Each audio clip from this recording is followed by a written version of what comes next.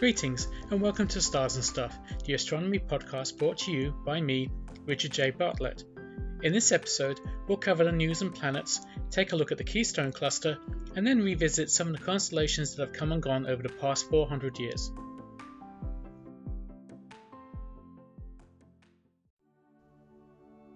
It's now officially summer for Northern Hemisphere observers, and traditionally, astronomers see this as the time when the nights are at their shortest. The truth is slightly more complicated. The shortest night of the year was on June 20th, so in fact the nights are now getting longer. Poor summer is a little maligned in this respect, and even though the nights are still short, there's still plenty to see in the skies overhead. One of my personal favourites is Messier 13, the Keystone Cluster, in the constellation of Hercules. This bright globular cluster is one of the biggest and brightest you can see and has the added bonus of being pretty easy to locate. At magnitude 5, it might barely be visible to the naked eye under dark skies, but I can't say for sure I've ever seen it. Many moons ago, I was convinced I could see it with just my eyes, but on that particular night, I was at a party at a friend's house and I'd had a pint or two. Realistically, I highly doubt I saw anything. That being said, you should be able to detect it with binoculars, even under suburban skies. I've seen it with 10x50s from my home somewhere in the sprawl of Los Angeles. It wasn't very impressive, it could barely be seen, and my notes describe it as an extremely faint glimmer of dark, misty light, small, hazy, and barely discernible as circular. Compare that to when I lived in Oklahoma, where I could spot it with just 8x32 binoculars. Telescopically, it fares a lot better, and my 4.5-inch Orion Dobsonian gave some very nice views from my home in Oklahoma. A magnification of about 90 times allowed me to resolve some of the cluster's individual stars, but that wasn't what really stood out to me. Once you get to about 100 times, you start to notice patterns in the cluster, with chains of stars curving away from the center. In my notes, I subconsciously used the word tendrils to describe them, but it wasn't until much later that I realized why. These chains reminded me of the tentacles of some bizarre sea creature at the bottom of the ocean. Increase the magnification to about 150 times and the view can be literally dazzling. As you stare, you notice more and more stars, and the chains become more apparent. It's exactly the kind of deep sky object that will make you order the largest scope your credit card can afford. I wish the view from light polluted skies was just as spectacular. My 5-inch Celestron reflector makes a valiant effort to prize as many stars out of the cluster as it can, but unfortunately it can't compete against the darker skies of Oklahoma. At a magnification of 81 times, I noted that the core appeared large and bright, with a fainter halo that doubled the size of the cluster. There was some resolution of the individual stars at 162 times, but the chains of stars were nowhere to be seen, and overall, the cluster appeared a shadow of its former self. Frankly, it made me a little sad as I remembered how it used to be. It serves as a reminder of how I need to get back under those clear dark skies I first encountered when I emigrated from the UK. It seems that, no matter where I am, the stars will always be my first home.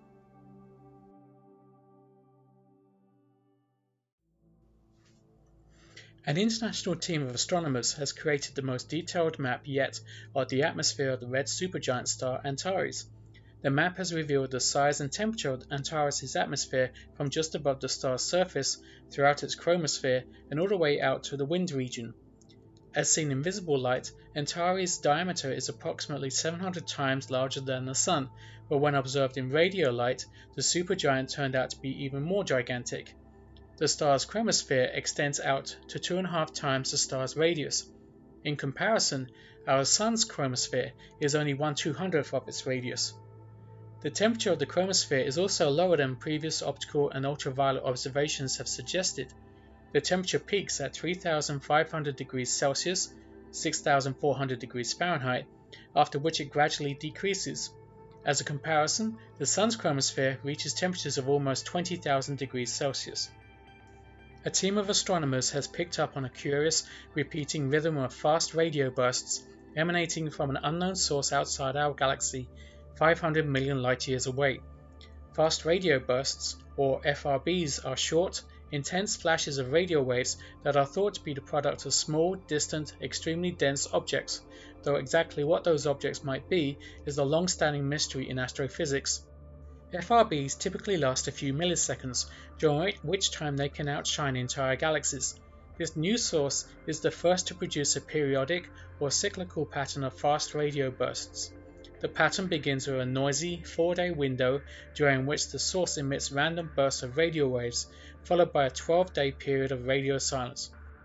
The accretion of new material during Pluto's formation may have generated enough heat to create a liquid ocean that has persisted beneath an icy crust to the present day, despite the dwarf planet's orbit far from the Sun in the cold outer reaches of the solar system.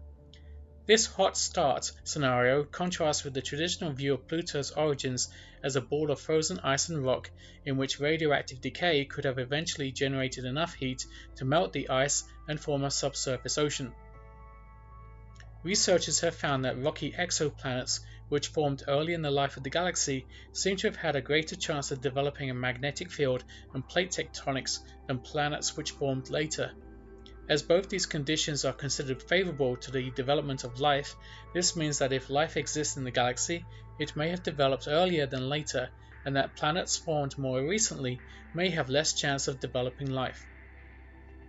Astronomers have discovered the most massive quasar known in the early universe, containing a monster black hole with a mass equivalent to 1.5 billion suns. The newly discovered quasar is one of only two known from the same cosmological period. Quasars are the most energetic objects in the universe, and since their discovery, astronomers have been keen to determine when they first appeared in our cosmic history. Betelgeuse, the bright star in the constellation of Orion, has been fascinating astronomers in recent months because of its unusually strong decline in brightness. Scientists have been discussing a number of scenarios trying to explain its behavior. Now a team has shown that most likely unusually large star spots on the surface of Betelgeuse has caused the dimming.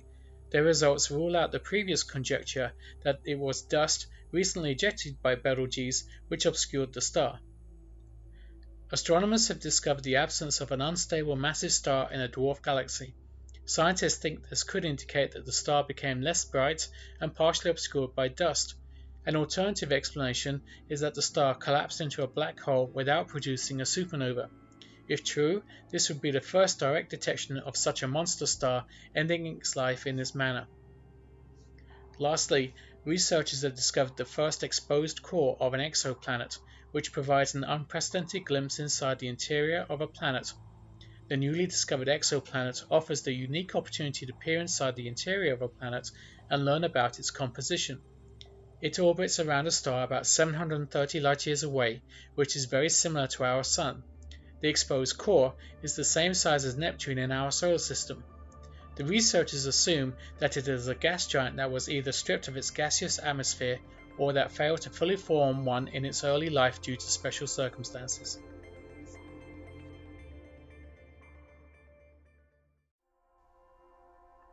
Jupiter and Saturn are now edging into the evening sky, and both should be visible over the southeastern horizon by about 11 p.m. Both planets can be seen toward the south between 1 and 2 a.m., but unfortunately they are both still skirting through the eastern half of Sagittarius, and won't appear very high above the horizon. Jupiter reaches opposition on the 14th, and will therefore rise at sunset and then set at sunrise. This gives you the whole night to observe the planet. Since it's at its best, it now appears a very respectable 48 arcseconds in diameter through the telescope, and shines at a brilliant magnitude -2.8 in the night sky. Saturn reaches opposition just 6 days later, on the 20th, but it won't get any larger or brighter than it already is. It's currently 18 arcseconds in diameter at magnitude 0.1. Look out for the full moon close to Jupiter and Saturn on the evening of the 5th. Next over the horizon is Neptune. It will surface at around midnight and can be seen as a dim magnitude 8 blue star in Aquarius. Mars rises a little after midnight and is also improving in visibility. It's now magnitude -0.7 and is 12 arcseconds in diameter. So while it appears smaller than Saturn, it's actually brighter than its more distant sibling. Mars is among the faint stars of Pisces and Cetus, and is joined by the last quarter moon on the morning of the 11th and 12th. Uranus is up at around 2 a.m, but you won't have a lot of time to observe it before the sky starts to brighten before the dawn. If you're up early on the 14th, go outside at about 4 a.m and try your hand at spotting the planet close to the moon. Both should appear within the same binocular field of view, but while the waning crescent moon will obviously be seen, you'll probably need a star chart or software to identify Uranus. Venus is an easy target for anyone up before the dawn. It rises more than 2 hours before the Sun and is now moving through the constellation of Taurus the Bull. It will appear among the stars of the Hyades from the 4th to the 11th and will make a close pass by Aldebaran on the 11th and the following morning. Get up about an hour before sunrise and grab your binoculars, as both the planet and the stars can be easily seen together within the same field of view. Mercury begins to creep into the pre-dawn twilight, but it will be tricky to spot until the second half of the month. Even then, this won't be its best morning appearance of the year. The moon turns full in the early hours of the 5th. If you live in the Americas, you may be interested to know that a penumbral lunar eclipse occurs on the same date. Mid-eclipse occurs at around 2:29 am Eastern Time, with about 35% of the moon's surface in the lighter portion of the Earth's shadow. Realistically, you're not likely to notice a difference, but take a look if you get the chance.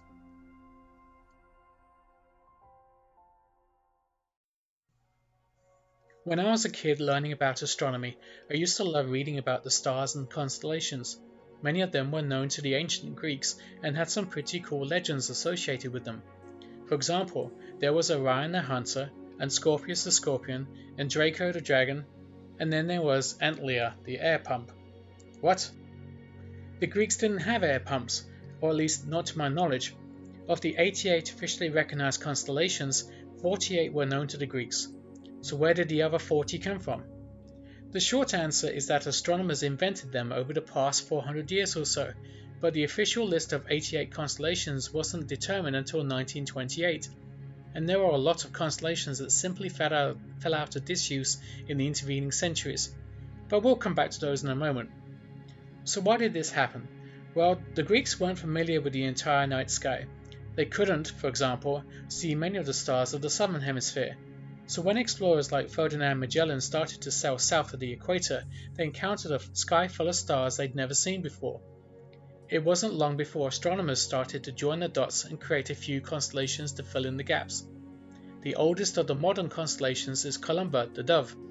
This was invented by the Dutch-Flemish astronomer Petrus Plancius in 1592 and appears south of Orion and Lepus in the sky. Okay, nothing really weird about a dove, but the others that follow are a bit of a mixed bag. You have a bird of paradise, a crane, a peacock, even a phoenix, but then you've got some oddballs, like constellations to represent a chameleon, a fly, an Indian, and a lesser water snake. No one seems to know if Indus, the Indian, actually represents someone from India. Meanwhile, Musca, the fly, was depicted as being lassoed by the tongue of the nearby chameleon, and Hydrus, the lesser water snake, seems to be a poor relation of mighty Hydra, the largest constellation in the entire night sky. While we're on the subject of slightly strange animals in the sky, there's also the constellation Camelopardalis. Take a wild guess what this constellation represents. That's right, a giraffe. Now, whether you knew it was a giraffe because you're into astronomy, or whether you thought it was a camel because, well, it sounds like one, is a little irrelevant. The question here is a simple one. Why? The stars of the constellation are very faint. It's not as though you'd look up at the sky and immediately notice what looks like a giraffe standing there. In all my years of staring at the stars, I've not once seen patterns in the sky like those astronomers did. It's not like seeing shapes in the clouds, and trust me, I've done my share of that too. Maybe I'm just lacking imagination, although I don't seem to have any problems with the aforementioned clouds. The ancient Greeks based their constellations on their gods and legends and the things they were familiar with. Similarly, modern astronomers also base some constellations on the things they were familiar with. So you've also got constellations representing a compass, a telescope, an easel, and even a microscope. Understandable, perhaps, but I think the modern astronomers could have tried a little harder. After all, this is the same group that wanted to name the planet Uranus George's star, after the King of England. That's pandering at its finest. Incidentally, this is the same mad King George who was on the throne during the American Revolution. Remember that this July 4th. Since those times, many of the names we've given to celestial objects have had their roots firmly planted in legend. For example, many of the moons of the planets are named after mythological figures. The exception is Uranus, which apparently is determined to be special and unique in whatever way it can. Uranus's moons are named after characters from Shakespearean plays. Imagine if the planet had been named George's star after all. Would its moons then be named after other members of the royal family? I hope not. Anyway, I digress. Not every constellation from ancient times made the final cut either. For example, as many astronomers know, the constellations Carina, Puppis and Vela were all once part of a much larger constellation, Argo Navis. This was the vessel Jason and his Argonauts sailed in, but it was broken up into three parts. Carina represents the keel, Puppis is the poop deck, and Vela represents the sails. Another constellation was originally created in the 2nd century and appears to have survived until the early 20th. It was named Antinous after the beloved companion of the Emperor Hadrian, who formed the constellation to immortalize the man after his death. It was depicted in star charts with Aquila the Eagle, but nowadays it's been largely forgotten and is almost never mentioned. The modern-day constellation Vulpecula represents a fox, but there was also a goose here too. Collectively known as Vulpecula and Ansa, the goose was depicted as being carried in the mouth of the fox, but it always seemed to be a very small goose. Either that or it was a very large fox. Unlike Antinous, a remnant of the goose is still there in the sky today. Vulpecula's brightest star has kept the name Ansa and can be found close to Alberio in nearby Cygnus the Swan. Like Alberio, Ansa is an easy double star, but unfortunately it's nowhere near as spectacular as its more famous neighbour. No one seems to know why some constellations have survived while others didn't. Were they more popular? Were they simply better known because they appeared in more star charts? Did someone bribe the International Astronomical Union or somehow interfere with the vote? We may never know.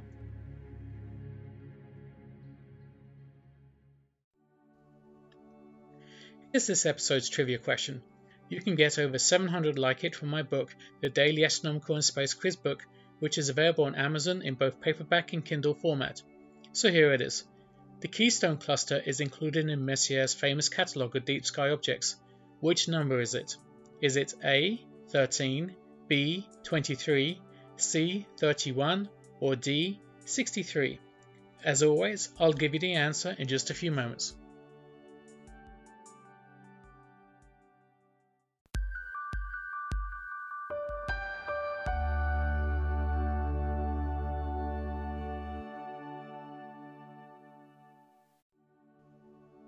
The answer to the trivia question is A, number 13. The cluster was actually discovered by Edmund Halley in 1714. Messier added it to his catalogue 50 years later. For the record, it lies about 22,000 light-years away, is roughly 145 light-years in diameter, and contains several 100,000 stars.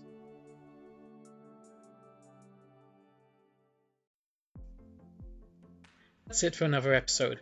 As always, if you liked it, please subscribe and tell your friends. You can find Stars and Stuff on the iHeartRadio app, Spotify, Apple and Google, among others, or by going to tinyurl.com/SNSpod. If you're interested in my books, you can find them at tinyurl.com/RJBamazon-US in the United States and tinyurl.com/RJBamazon-UK in the United Kingdom. You're also welcome to email me at astronomywriter@gmail.com with any comments or questions you might have. And don't forget to come join the Stars and Stuff Facebook group at tinyurl.com/SNS Facebook group. Thanks for listening, and until we talk again, clear skies to you.